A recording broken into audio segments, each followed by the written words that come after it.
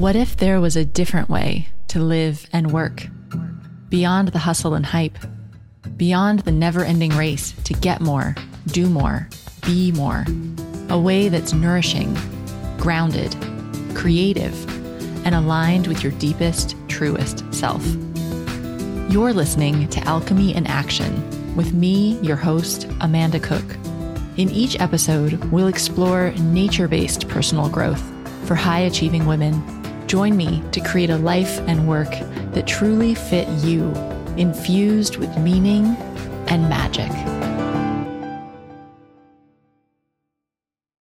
Hello, and welcome back to another episode of the Wellpreneur Podcast. I'm your host, Amanda Cook, and this week we're talking about genetic testing in a holistic practice.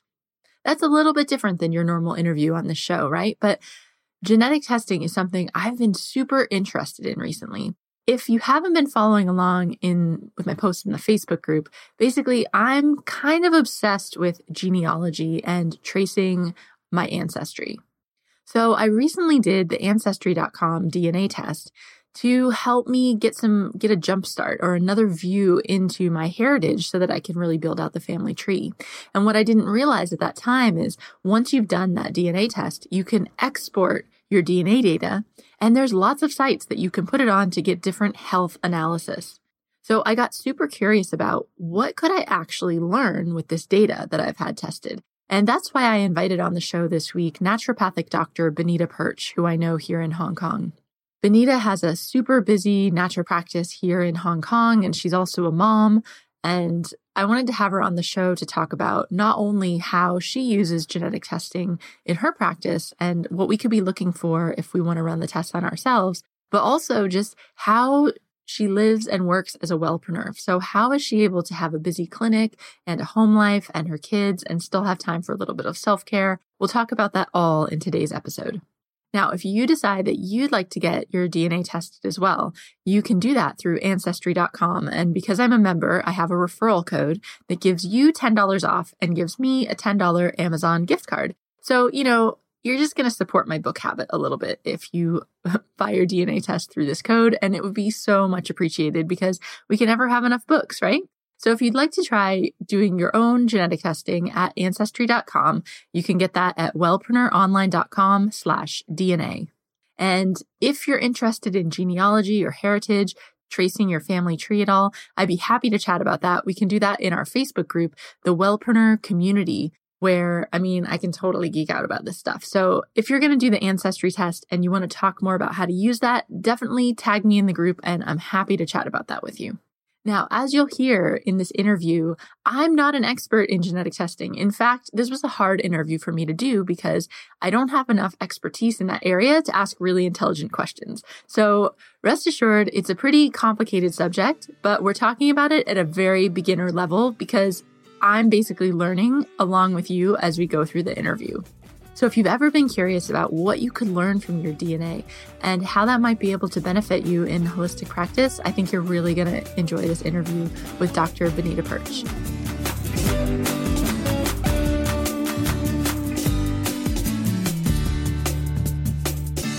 Hi, Benita. Thanks for joining me on the show. Thank you for having me. So I'm really excited to talk to you because you're like a blast from my past. We went to college together, to university together, actually. I should say that now that I'm not living in the States. And it just turned out that you are also in Hong Kong and you've been here much longer than me. So it's been really cool to reconnect. But let's start off and maybe you could just tell everybody what it is that you do.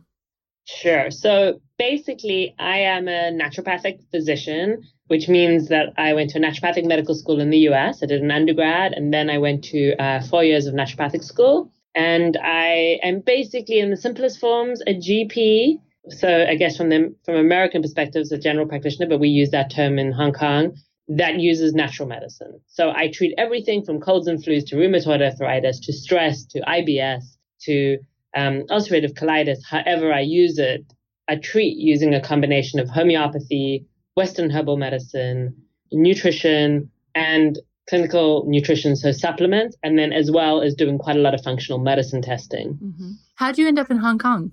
And that's an interesting story. My father has actually lived in the East, first Taiwan and then Hong Kong for the last almost 30 years. And I started dating my husband, who I actually went to high school with, but I started dating him when I was in my residency year in Arizona. And therefore, at the end of the year, I decided to come back to South Africa and be with him. And we spent a year and a half back in South Africa. But unfortunately, South Africa, though positive in a lot of ways, there's a lot of crime, a lot of third world, and naturopathic medicine, especially there, is in its infancy. And I was teaching in one of the naturopathic schools there, but I was just getting really frustrated with where the profession was and what I could do in South Africa and the interest. And then also I didn't really want to bring a family up in South Africa. So Mark and me decided to make the move to Hong Kong, and he came to work for my dad, who has subsequently sold his company, and now Mark works for someone else. But that's how we ended up in Hong Kong. And we've been here for almost 6 years now. Well, over 6 years now, almost 6.5. Oh, awesome. And I guess we've had a few wellpreneurs on from different places in Hong Kong, and the wellness scene here has really been evolving. I mean, I've only been here for just, a year and a half, but already I've seen huge growth. Have you seen that too? Yeah, hugely. Like when I started practicing 6 years ago, there's always been interest in naturopathic medicine, but from a health food perspective, there was nothing. And now, and I remember trying to get lunch, and there was maybe one place in Central that I could get a vaguely healthy lunch from. Now there are so many places to choose from. There are so many health shops. Even your sort of marketplace now has gluten-free pasta, and Marks and Spencer's has got a bunch of stuff. It's great. Mm-hmm. Totally. It's still got a long way to go. I just spent a week in Phoenix, and that was like amazing. What I had at my fingertips. But when you go back to the US, it's like Whole Foods. It's like I make a pilgrimage to Whole Foods. And just I brought back one whole suitcase of like just healthy food products and teas and all of this stuff. I'm curious because I know Hong Kong seems, and this is kind of off topic, but Hong Kong seems to me like there's like local culture and expat culture. And I see that like we're all, like the health movement seems to definitely be happening like in expat kind of world. But if you look at traditional Hong Kong Chinese culture, there's a big, obviously TCM, like, traditional Chinese medicine, and there's herb shops everywhere and herbal tea shops.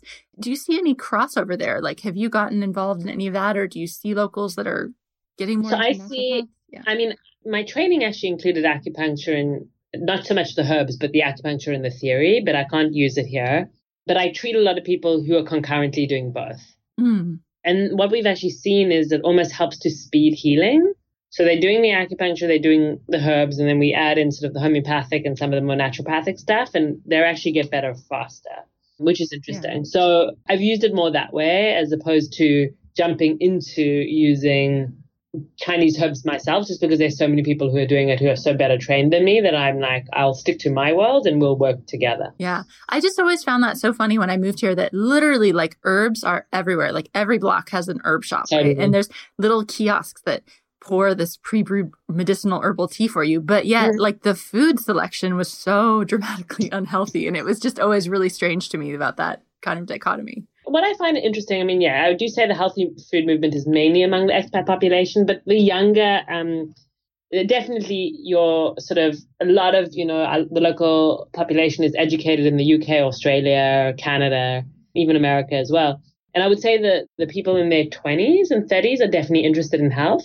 And into yoga and into sort of all the juice cleansing and things like that. But your definite older generation is still a little bit when I'm like, oh, we really should cut out white rice and noodles. And they look at me like, what am I going to eat? So there is a definite like shift. But it is changing. There is a shift happening. Yeah. Awesome. Well, anyway, that's not why I invited you on. What I really wanted to talk about is, and some of my listeners will know this from some comments that I've made in our community, I'm super into like genetic testing right now. And actually I'm coming at it from genealogy perspective. So I had genetic testing done there and have been able to like identify cousins around the world and all sorts of like origins and all this cool stuff. And what I discovered was I could export that data from Ancestry.com and upload it to other sites. Like Prometheus is one that I've used to get medical insights. And that's what I wanted to talk to you about. And I apologize for having like such little understanding about how this is actually used. So you'll have to explain it at like a pretty beginner level. But I still wanted to talk to you more about like how you use genetic testing in your practice. So can you kind of give us just a quick overview of what are you doing with that? Sure. So I use two companies at the moment. I use a company called DNA Analysis in South Africa, who have a couple of panels. They have a DNA health panel, which is the one I use a lot. They also have a DNA diet and a DNA exercise and a DNA estrogen. The reason I chose that company was there is a woman in South Africa who's actually doing her PhD in nutrigenomics. And she was the one who helped set up the company and has chosen a lot of the genes used. So they're very careful in the sense of with some of the companies, they just throw a whole lot of genes at you. And not all of them have been that well researched or that relevant or something that you can actually do something about. So why I really like the test I use is that all the genes have been chosen based on the fact that there's quite a lot of research to back up and that they're all genes that you can actually make changes for the better in health. The other one I do sometimes get people to do 23andMe, especially, and this is mainly because of more the cost factor than anything else.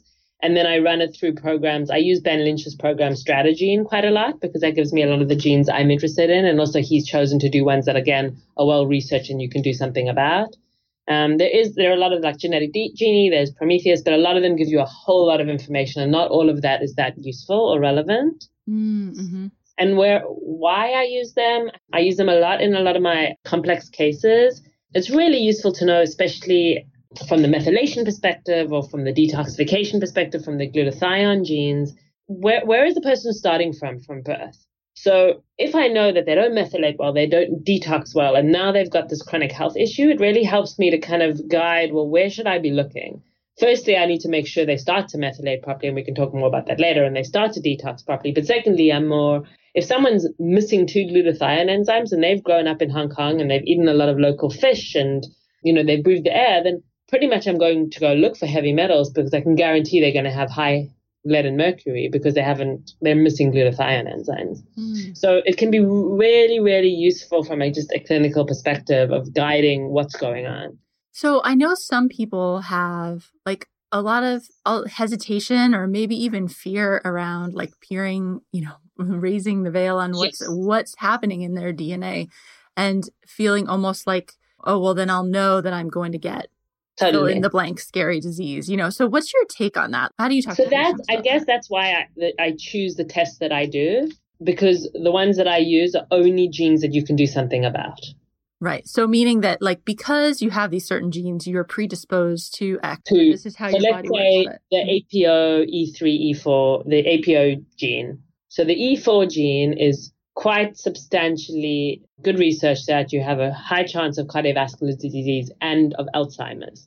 Okay. So that's quite a piece of information to hear. However, it is a gene that is incredibly susceptible to change in diet. So if you move to, take out saturated fats, eat a lot of veggies, move to more of a Mediterranean-based diet, for someone with APOE4, then the risk is sort of minimized. So I come from the fact of, well, knowledge is power, right? So if I know that at age 5, and I was speaking to one of a 12-year-old patient the other day who's quite mature, and she actually wants to do it because then she can make decisions from such an early age with her health to know what she really should and shouldn't be eating. However, I work with an MD who is open-minded and integrative. However, she is quite reticent because she's like, well, does a child need to know that? But I'm like, well, I don't know. I come from the knowledge is power. And if these are all genes that you can shift and change and do something about, why wouldn't you want to know that from an early age so that your whole life you can guide towards, not getting disease? Right. I mean, yeah, in a way, that's kind of what you do by looking at family history anyway. You'll say, oh, there's breast cancer running in my family. So then you decide how to modify your behavior, but you never know if you inherited those genes. And this way, I guess you can say, oh, look, this is actually what I'm predisposed to. So but these type of genetic testings are, and that's the important word, they are predispositions. They are epigenetic genes. So it doesn't mean because you have them that you're going to get it.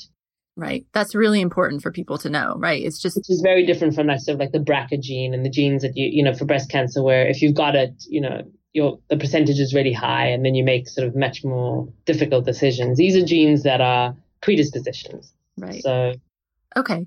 And so a lot of what I read about genetic testing for health is about methylation and detoxification. So can you I think we're all familiar with the idea of detox, at least in the popular sense, but methylation, can you kind of explain to us what these things actually mean in the body? Sure. Yeah. So methylation in its simplest form is a cycle in the body that is responsible for making something called SAMe. SAMe then will donate a methyl group, which is a CH3, to over 250 enzymes in the body.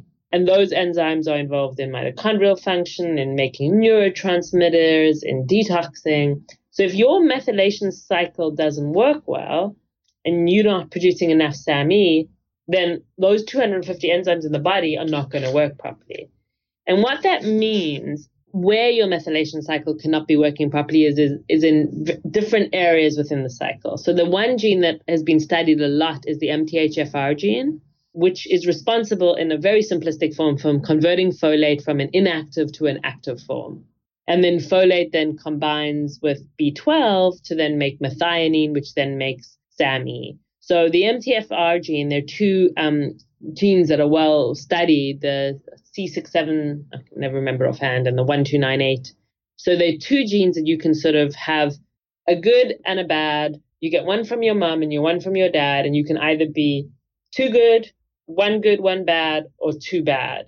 And depending the genes, then you function at a different level. So if you're heterozygous, it's about 30%. And if you're homozygous, some percentages have even said you focus on like 70% less of being able to convert the folic acid to the active form. So then you have a hold up at that part of the cycle. And then you move on to combine with B12. And then the B12 part can have, there are two genes that we look at, MTR and MTRR, where you can have issues there as well. So that further slows up the cycle. Then you get to methionine. And then if your mitochondria doesn't work well, you don't make enough SAMe. And there are a few other genes as well that you can look at in the methylation cycle. So it's quite complicated, but it's incredibly useful information. And, one of the big things that the methylation cycle does, the SAMe does, is to then go and make DNA. So in women, and 40% of people have methylation issues. So a lot of women who have chronic miscarriages, it's because they're actually not making enough SAMe to then make sufficient DNA. And one of the simplest things is just switching to taking folate in the active form, the 5-MTHF form, as opposed to folic acid, because if you can't convert folic acid, you're taking all this folic acid, but it's not making a big difference in the body. And that unmetabolized folic acid can actually cause problems as well.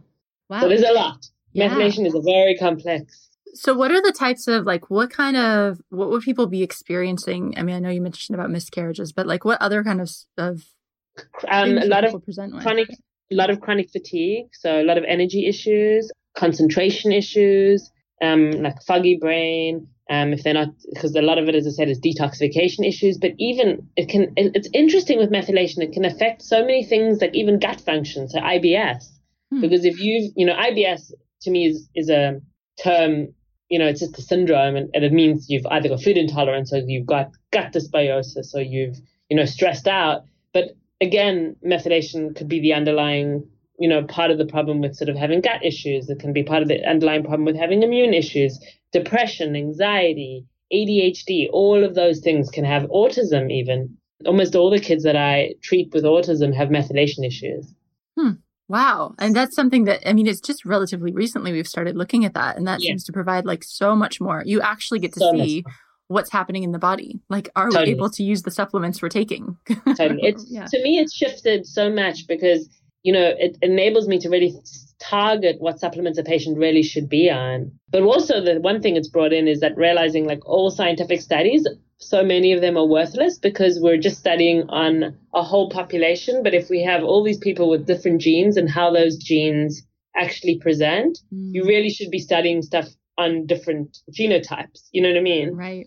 Totally. To see how that presents. So actually all these studies are pretty useless because we're not differentiating them based on people. Oh, that's so interesting. I hadn't even thought about that. What about the detoxification side? Or is that mainly detoxifying heavy metals, or is that all sorts of things? So, methylation, so detox, phase 2 in the liver, there are a whole lot of different ways that you detox.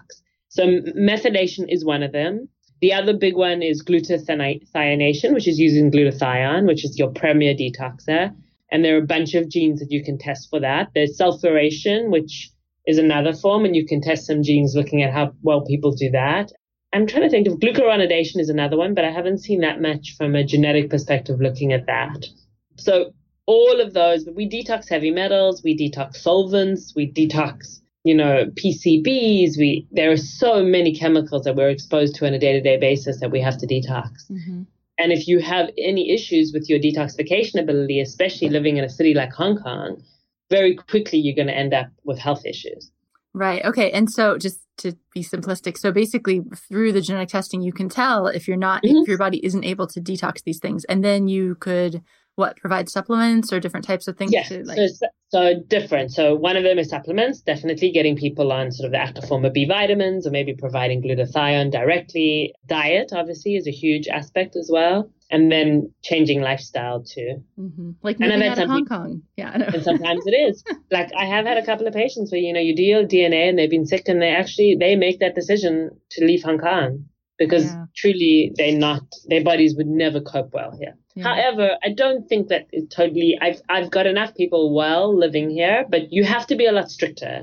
That's what I've seen with practicing in Hong Kong, where people have to be much more stringent with their diets and their other things if they've got issues going on than they would be maybe if they were living somewhere else where the pollution wasn't such a big factor. Mm-hmm. So if people are listening that are, kind of interested in this idea of genetic testing, it seems to me this is something you'd want to work through with a practitioner because it is very technical. Yeah, very. I think you could get lost and it could cause a lot of anxiety if you kind of get a test back. Like sometimes I will email people ahead of time before their appointments and then I get these emails, oh my God. And I was like, no, don't worry. It's not, so I think it's not something you want to kind of do. Some of it is interesting, like the ancestry and stuff, obviously that you don't need a practitioner. But I think when you start to get to some of the health things, it's definitely worth going through with someone who knows what to put you on and where to go. And also a lot depends on symptoms as well, right? You can maybe have a methylation issue, but because you live a certain type of lifestyle, it's never even been a part of the problem, and it's not going to be a part of the problem. So it has to be taken into context of where you are in your life and your current health, etc. Yeah, I have to say there's some pretty fun things though you can get from it. So like yes. I uploaded mine to Prometheus, which is one of those sites. Honestly, it's overwhelming. Like it basically just it says it runs your genes against like all the latest research. So you get back hundreds and hundreds of data points that I didn't understand most of them and they're not relevant, but there's some funny ones that come in there. So like, for example, I am slow at metabolizing caffeine, which I already had figured out because if I drink coffee after lunchtime, I'm up like all night. But I was like, it's not just me being crazy. Like it's actually my genes. And other things like I don't turn red when I drink alcohol and I have normal body odor smell. Yes. So I think, for like, there are some fun things that come up too, but then there's also a lot of like more serious stuff that you definitely want to work through with a practitioner. Yeah, totally. Cool. So is there anything else you want to share kind of about the DNA side or testing or? Just sort of some of the other things that you can look at. So you can see your cardiovascular risk, you can see your risk of sort of insulin resistance and diabetes, osteoporosis risk. So that's very interesting for women. The detox, you can look at inflammation, which is really interesting because I treat a lot of autoimmune disease and most all of them have the genes that push their bodies towards inflammation. Oxidative stress, you can look at, as you were mentioning, some of the small ones like caffeine and lactose intolerance genetically. Not a single one of my Asian patients so far does not have that gene. Wow. Mm-hmm. So literally every single person I've tested so far, no one has the gene for actually digesting lactose, which has been really interesting. Mm-hmm. So there's so many aspects. It's so useful on so many levels. Cool. No, that's awesome. So I'll put all the links in the show notes if people want to try to get themselves tested, but also, like you said, like look for a practitioner locally that you can work through the data with.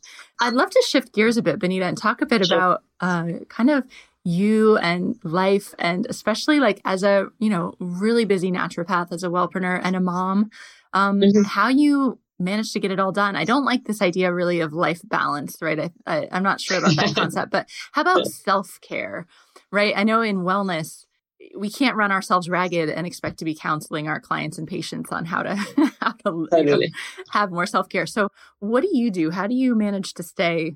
So I'm a schedule and a list writing freak.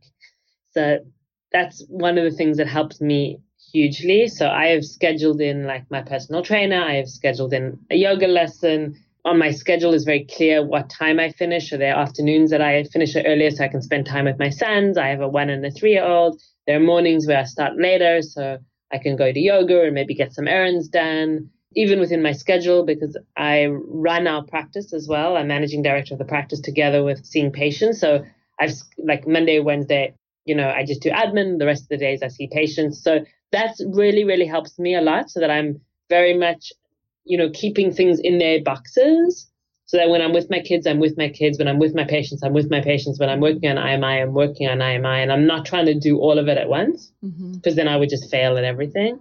I think a lot is also accepting that I'm not going to be able to be perfect at everything I do, and that's okay. Because if I'm doing it 70 to 80%, that's pretty good.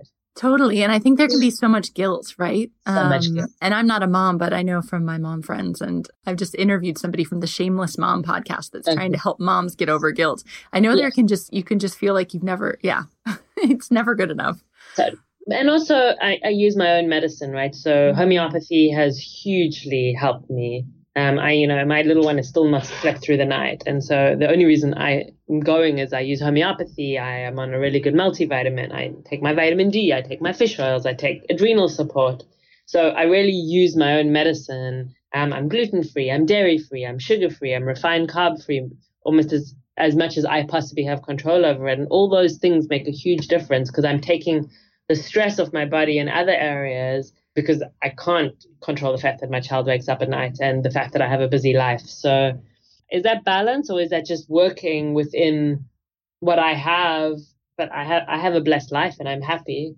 So no, I think that's why I don't really like the term about like work-life balance, because it's never perfectly balanced. I think it kind of swings back and forth at different points in your life on your priorities and what's going on. And I think you just need to, I like what you're talking about, because you're basically using your knowledge and wisdom that you would use with patients to optimize yourself so that you can be present in all areas of your life. That's really cool. I'm wondering, and it's okay if you don't, but do you have any like rituals or routines or just little things? Like some people will have like a morning routine that they do every morning, or like a little ritual where they take like a little tea break in the afternoon, or anything to kind of, self-care in that sense.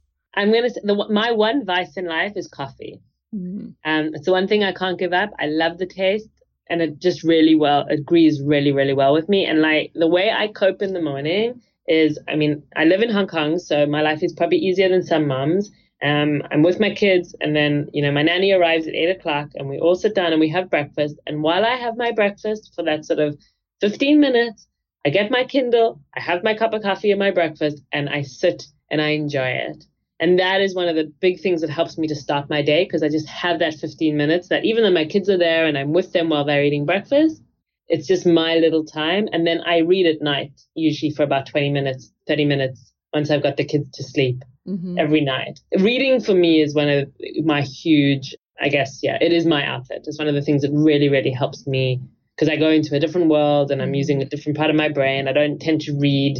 Obviously I read stuff at work all the time, but I tend to read fiction and brain candy stuff, and my body really likes that and my mind really likes that. So that's one of the things that I use hugely to keep balance. I find it so much more relaxing than TV, because TV you kind of, I watch TV too, like Netflix box sets, but then you kind of zone out and kind of become a zombie, which you need sometimes. But with reading, it's like you're really transported to another world. So totally random. But do you have a favorite book or two you could recommend? It's all right if it's fiction, or it can be health or whatever. I'm trying to think of what I've read recently. Interestingly, one of the book club books we just read recently, I really enjoyed, which was about Hong Kong, which is The Expatriates. Have you read that? No, I haven't. It was really good. Really interesting book. Yeah. I just wrote that down. I'll put that in the show. That was one of my recent ones that I really, really enjoyed. From a kind of spiritual perspective, one of the books that I've always loved was The Way of the Peaceful Warrior. Have you ever read that book? No. That's a lot of chords stuck with me from that book. And then I love Brian Weiss's stuff, all about past life stuff. I find that stuff really interesting. Oh, yeah. Yeah. Wait, is it like Lives Between Lives? No. Is it that one? He's written a couple of books. He's written a couple of books, and those are really fascinating to me as well. Fiction stuff, I read a lot. Interesting, my two favorite topics, which I don't know what that says about me, is like dystopian novels. So I read a lot of the ones going forward. Some of the kind of, and then I read a lot of World War II books as well. So I read The Lavender Keeper recently, which is a really good book. Oh, cool. Oh, I'm so glad you shared some fiction, because usually people will like give me some business book or something, which is fine. But like, it's nice to have fiction and just get I love fiction. escape. Yeah, absolutely. Cool. Well, we've run through 30 minutes already, which is amazing. So how about if there's anybody out there, because everyone listening is working in wellness or studying to work in wellness. So, if you could go back to when you were just starting to be a naturopath, maybe still in school or just starting out, what advice would you give yourself? Oh, wow. I guess the biggest advice that I would be is just not to be so hard on myself. Sometimes I would maybe not do something, even though I may have, because I was a little bit scared that I might not do well or not take someone's shift because they were a bit more scary. And I just feel like if I look back, I would just tell myself, learn everything you can. Don't be so hard on yourself. Don't worry so well about what the outcome's going to be. Just jump in and do it. Mm-hmm. Good advice. Seriously, you learn by doing, not by sitting around thinking about it. Yeah, totally. Absolutely. Cool. Benita, thank you so much for being here. So if people want to get in touch with you or check you out, what's the best way to do that? I have a personal website, which is www.drperch.com. And then a lot of information is on my practice website, which is imi.com.hk as well. And then I think I also have a Facebook page, which is Benita Perch ND, which I post interesting things that I come across all the time. So people can like that as well. Awesome. And we'll share all those links in the show notes so people can get them. So thank you so much for being here, Benita. It's been really great. Thank you so much for having me. It's been fun.